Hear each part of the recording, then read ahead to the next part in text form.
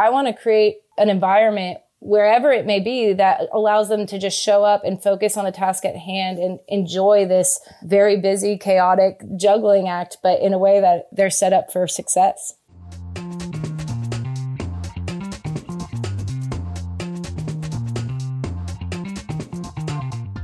Welcome to episode 40 of The Future of Work, the podcast that looks at every aspect of work in the future.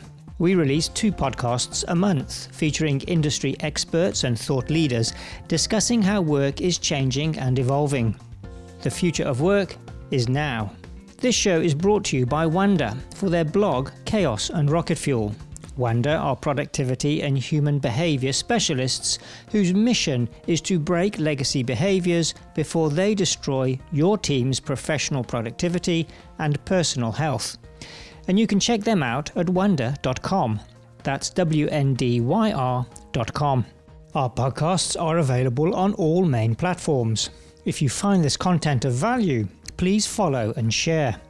I'm Doug Folks, and this week with Wonder CEO Claire Haydar, we meet Abby Donnell, the founder and CEO of Work and Mother, a network of amenitized, full-service, fully equipped mother suites that support working mums. Before devoting her work full-time to Work and Mother, Abby spent her career in marketing and brand strategy. Abby has a BS and BA in advertising and Spanish language from the University of Colorado at Boulder, an MBA from Rice University, and is a certified lactation counsellor. She is also a working mother herself, with first-hand experience of the challenges that today's working families face. I want to state at the outset that this is not a podcast just for our female listeners. As we will find out, lack of amenities in general in the workspace is something that can affect everyone. Today we will discover what problem Work and Mother is solving, what legacy Abby would like to leave for the future workplace, and the legal obligations employers face when supplying amenities for their workforce. But before that, let's look briefly at some other amenities that should be taken into account when looking at retention and enablement of the workforce.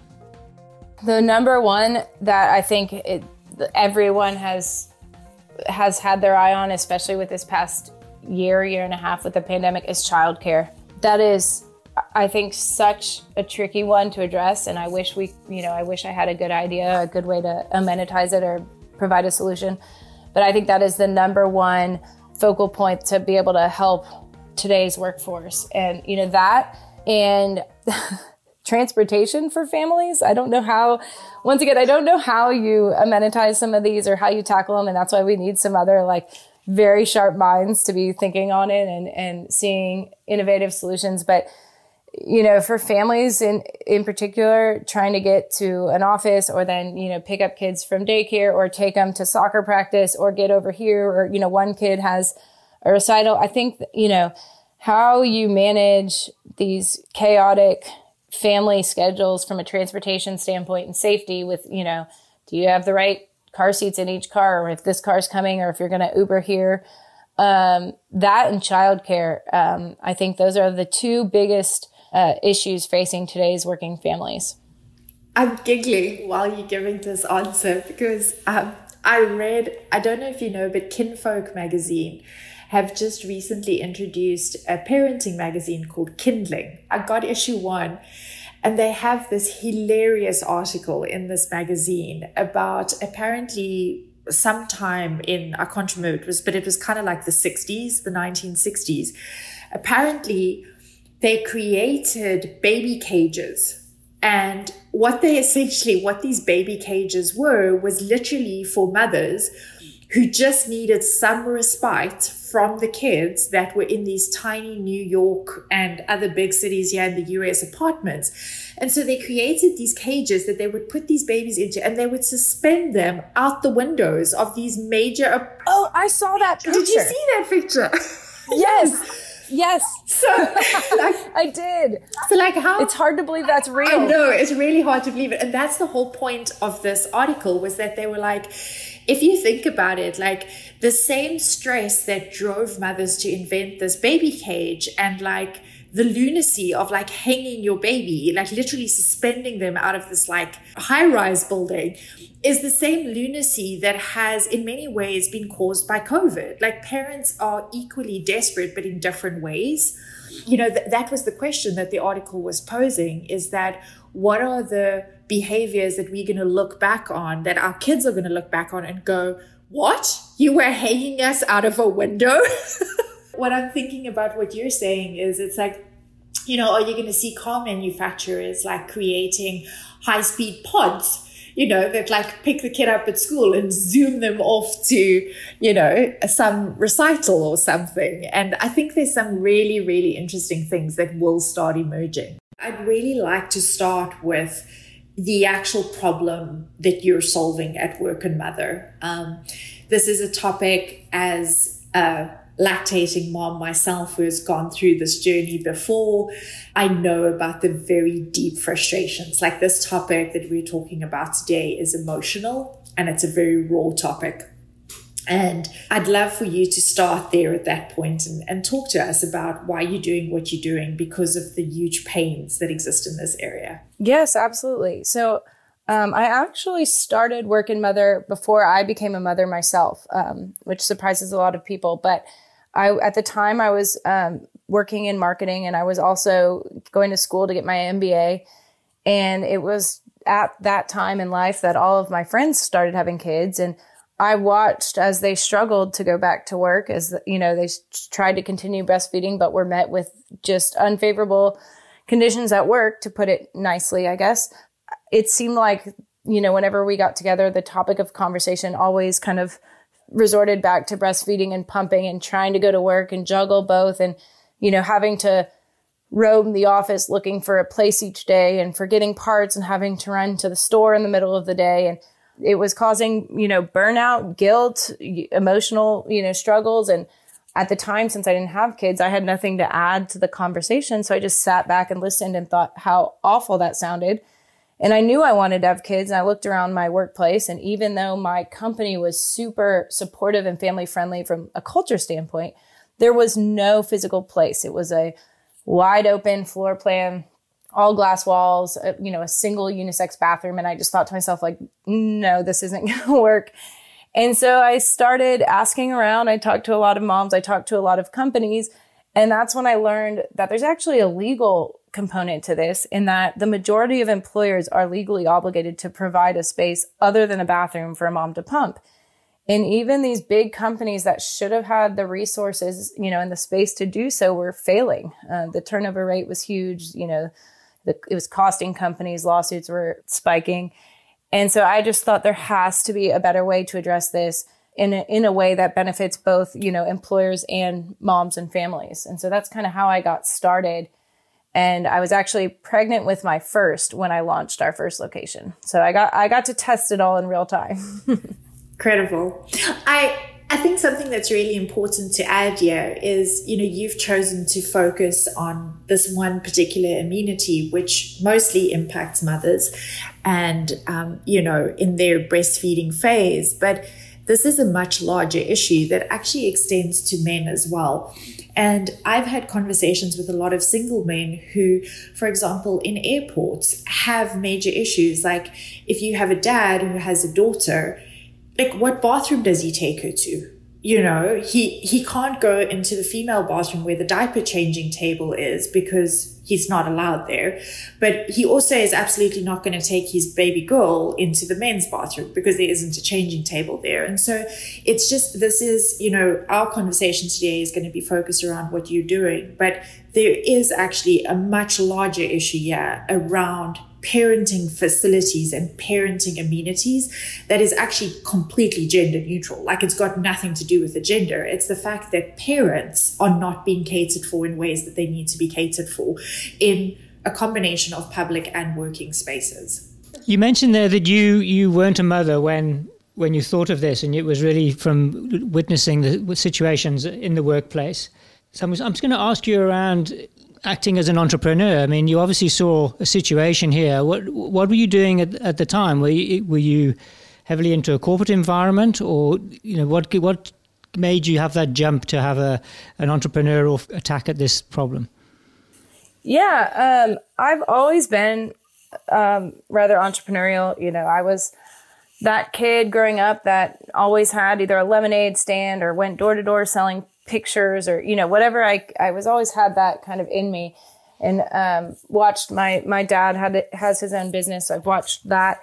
And the marketing company I worked for as well, encouraged that kind of thinking and freedom.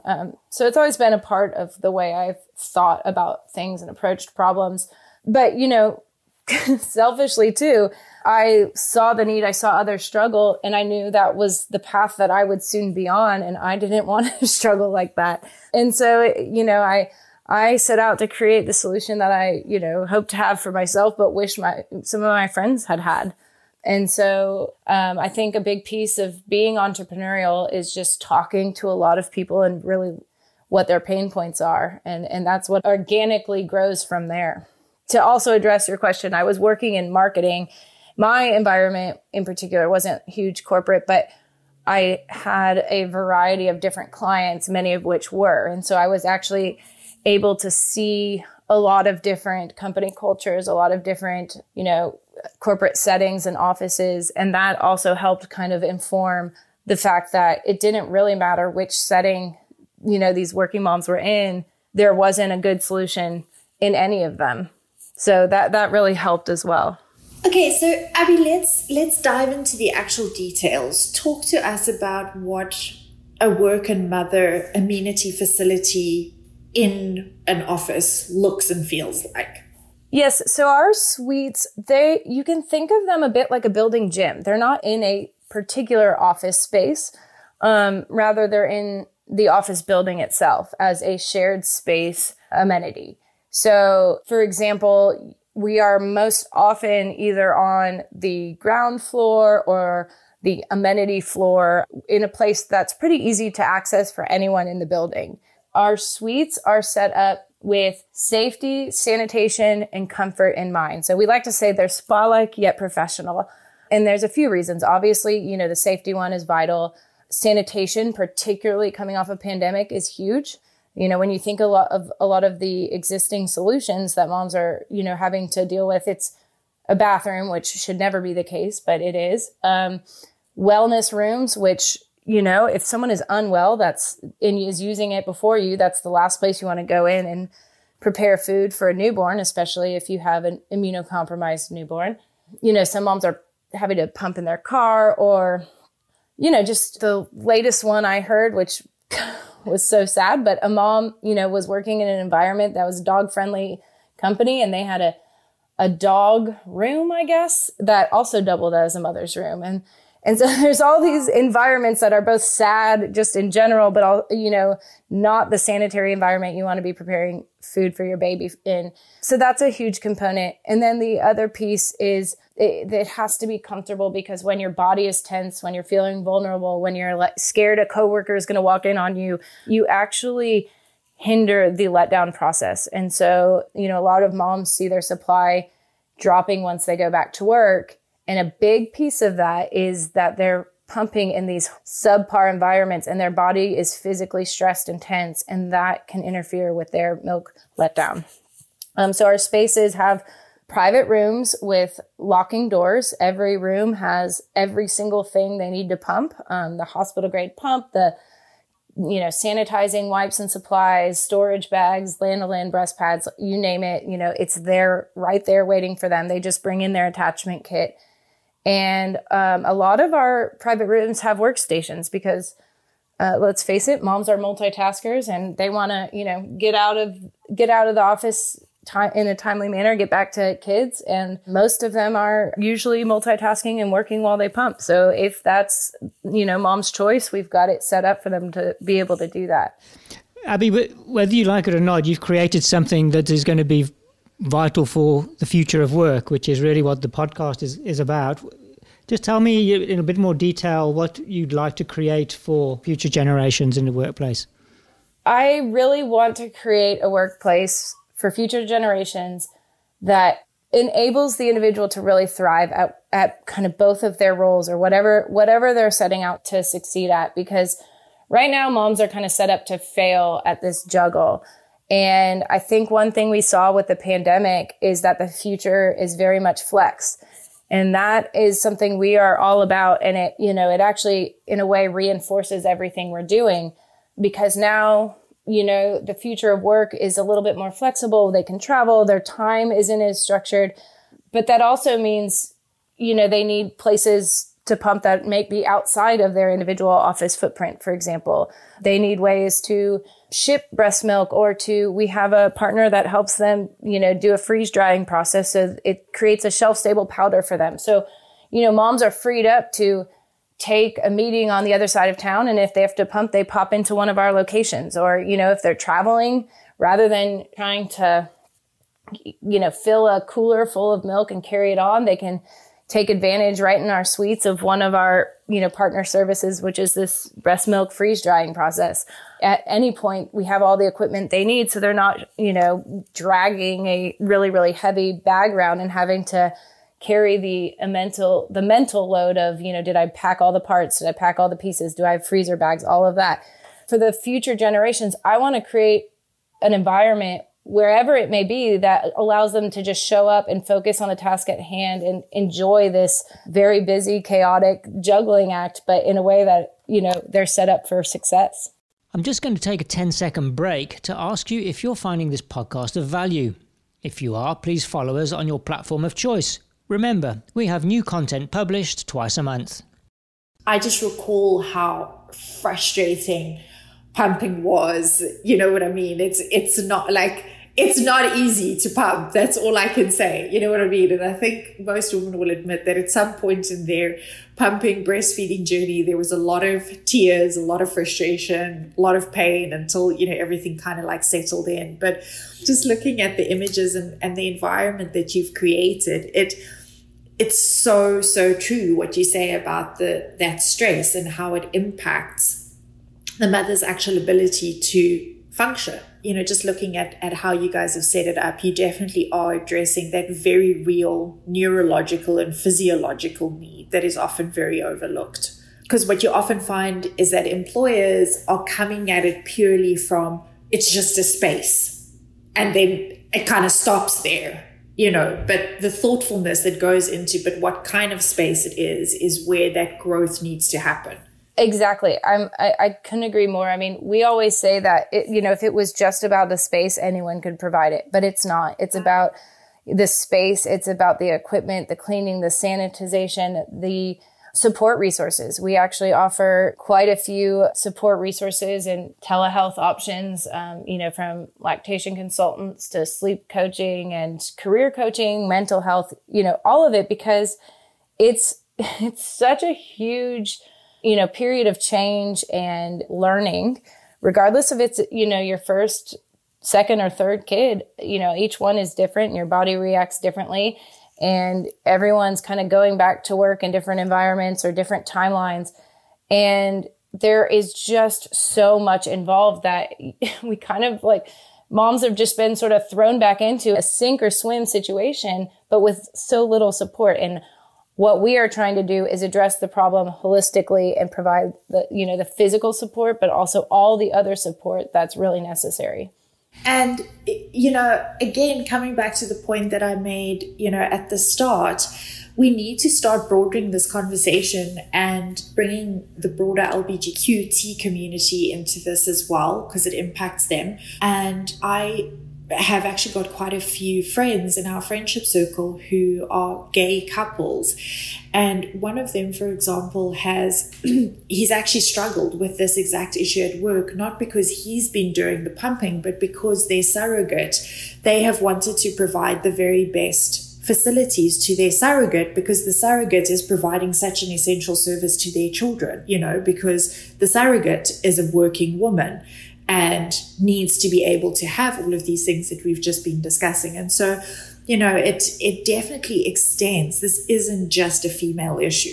Well, and even so, to your point, their surrogate needs a space and the equipment and the resources to, to do her part. But then there's also a huge mental and emotional component for the gay couple who's trying to think through it and manage it logistically and navigate this new world. But they still, care very much about their career. And so in order to set them up for success, both with family and career, you've got to have support options in place. So I love that example. I think it's amazing that, hopefully what we're doing can really help everyone. Okay, so Abby, what I'd like us to do now is I'd like to take the conversation a little bit more broadly. And can you shift away for a little while from purely breastfeeding and lactating needs and look at it more broadly through the broader amenity lens?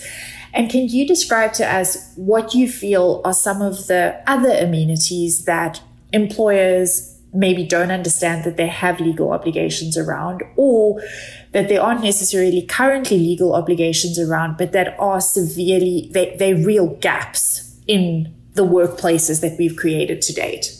Yes. So I can't really speak to legal obligations outside of what we're doing. What I can say, just as far as legal obligations and the future of workplace from an amenity standpoint, is that every day the law is progressing, both from a federal standpoint and, a local, state, municipality standpoint, to better serve families.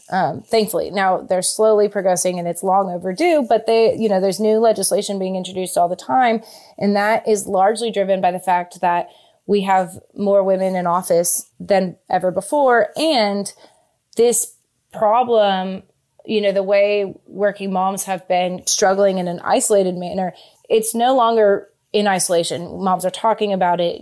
Social media has driven pictures of the situation, and there's a lot more awareness and a lot less stigma around, speaking up on it. And so from an employer standpoint, especially, from state to state, as things change, the amenity setup allows them to ensure that they are always in compliance, because we monitor all of the changing legislation and we make sure we're ahead of all of it. In fact, we like to say that we are setting the bar far higher than what the law addresses. But, for a company with, offices in different states or different areas, by having the amenity set up, it basically allows them to easily satisfy that compliance and do it in a way that goes far above and beyond what they could provide on their own. Abby, I'm just going to continue maybe with Claire's theme of the bigger picture. Where do you actually dream that work and mother can go? My dream is that work and mother is as common in the workplace as an office building, quite frankly. I want moms to have the freedom to be able to pop in to our suites, whether or not they're even at work or on a work day. I mean, I want moms to be able to go to the mall, with their families and not have to worry about pumping or, finding a place to breastfeed. I want them to be able to live freely and know that there is always a support system or location, either, nearby physically in one of our suites or at their fingertips through our app. We're a very active culture, moving around a lot, and I want moms to be able to be part of it all, but without sacrificing their breastfeeding goals. So, Abby, can I ask a clarification question there? Are you basically wanting to open this as, and excuse me if this is the wrong terminology, but almost as a retail outlet? So as easily as I can walk into a Lululemon or a Gap store or a grocery shop for that matter, I'd be able to pop into a work and mother to do my breastfeeding on the go. Eventually down the line, yes, that's what I would love to see that happen. I'd love to see us everywhere, as convenient as can be. Okay, so that's actually a perfect segue into the next question that I have for you. So what I'd really like to understand is what is the resistance that you're currently getting from, I've called them customers, but I think I'm more interested in the actual property development side. So the people where and the facilities where this amenity would be provided. What are the typical resistance points that you're seeing? I think the biggest one for us, the biggest hurdle at the moment is simply education. I mean, what we're doing is so new. And for landlords, we've actually had a lot of even inbound requests from landlords and property owners who see the value in this and they like the concept, but it's a new thing that they're incorporating. So with that, it takes a lot of education and time and understanding. The lack of awareness also spurs the question a lot of like, well, how many people actually need this? And then it's like, well, Actually, it's a lot more than you realize because they're suffering in silence or they're walking to their cars to pump or, they are quitting or stopping pumping before they want to. But not only that, it affects every single company, either from a compliance standpoint or like you're saying, your example earlier, the LGBTQ community, it affects everyone. And so there's education around sort of the domino effect, both to families, but also to employers' bottom line. And all of that is just an awareness piece. And so, even for some of our customers, they will walk into our spaces before they become customers and go, oh my gosh, this is not what I expected at all. This is amazing. And it's just because everything people are used to are just kind of moms dealing with what exists. And so that's been really the biggest hurdle is like the assumption someone makes when they hear we're creating a lactation suite of what that is. And then also, the existing kind of fact that it's been ignored for so long.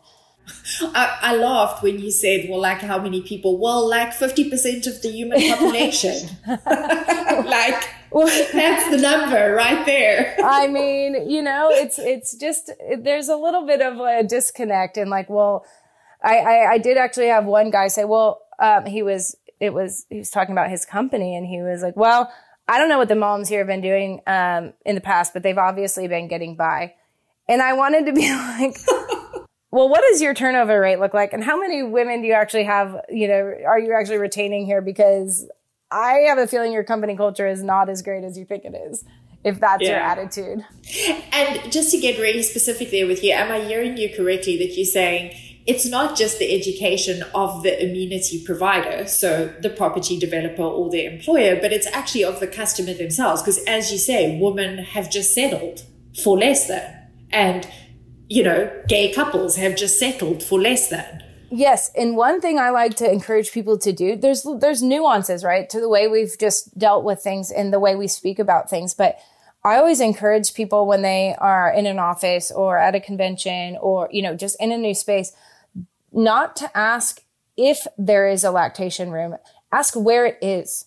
Put the shame and the onus on the host to figure that out, because for too long it's been on the mom to figure it out. And like, it just shouldn't be that way. And moms, it makes them feel embarrassed or nervous or, some in particular are worried, if they've just been out on maternity leave, they don't want to come back asking for anything else. And it's like, you A, have the right to, but B, you are a valuable piece of the workforce. Like don't sell yourself short. And don't be the one shouldering this burden in isolation. And I encourage all coworkers to speak up on that note. It shouldn't just be on the moms to ask for it. It should be on the workforce to make sure that, anyone in their office is taken care of and supportive. But yeah, little nuances like that where, instead of asking if there is one, ask where it is. It's interesting that you should say that, Abby, because I've started getting stroppy like that. So like I've moved beyond the breastfeeding stage, but I'm getting stroppy about that, about diaper changing stations, where I'm just infuriated about the lack of them. And I'm having to change my child on a bathroom floor. And it's just, I'm done with this. And I walk out of the bathroom like all stroppy. And I'm like, where is the diaper changing table? And I have actually been talking with, there's another company you should look into who's tackling that one. And they've got, a much more modern and cleaner diaper changing table than we've settled for, either a complete lack of one or the dirty, broken one that we've settled for so long. What's that company's name? Pluie. Pluie. Yes. I love to see so many new innovations and companies started by moms because they've been tired. It's like, no more. Abby, my next point, we've spoken all around work and mother, but maybe for a lot of the listeners, we've missed out the most important question is where can they find them? I know that you started in Houston. What are your more immediate plans, or how many amenities do you have at the moment, and what are your immediate plans on expansion? Yes, so we're still a young company. We have locations in Houston, opening soon in Austin, and some in the pipeline in Dallas and in 4 other markets. I can't give too much away just yet because we haven't made those announcements. publicly, but we plan to be growing outside of Texas very quickly, very soon. That's so fantastic. I will keep you posted on that. But like I said, our goal and our growth plans are to be, as convenient as possible for today's workforce. So we want to be everywhere, and we plan to be everywhere very quickly. Abby, we've got time for my last question, I think. And you've mentioned a few things that are potentially massive headaches. For yourself, have you got anything specifically that you would like to work on as your next amenity? I don't know that I'd say amenity. I definitely have a passion, I think, and there is a lot of innovation in this area, but I still think we have so far to go with the breast pump and the breastfeeding experience to make it much more enjoyable and efficient for moms. People assume because it's a natural thing, it's an easy thing, and that is so far from the truth. And, breastfeeding is one thing and it's very challenging, but pumping itself is a whole different thing, and it is less beautiful and it is much more mechanical. And I just think there's so much progress still to be made in what that looks like and how it's done. And so that's a little bit more where my interest lies. But still, it's still very much intertwined with what I'm doing now. Thank you, Abby. Very nice to meet you. Yeah, thank you for coming on. And I really do hope that, this is just another conversation that really does open more doors for you. Well, thank you. I really appreciate you having me. And that's where we'll leave it. Abby Donnell, a mother and entrepreneur carving a future for herself and looking out for the enablement of the future workforce. We hope you've enjoyed this podcast.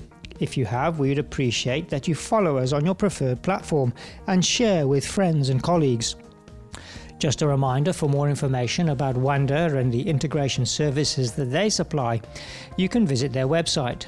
That's WNDYR.com. And so from me, Doug Folks, and Chaos and Rocket Fuel, stay safe and we'll see you soon.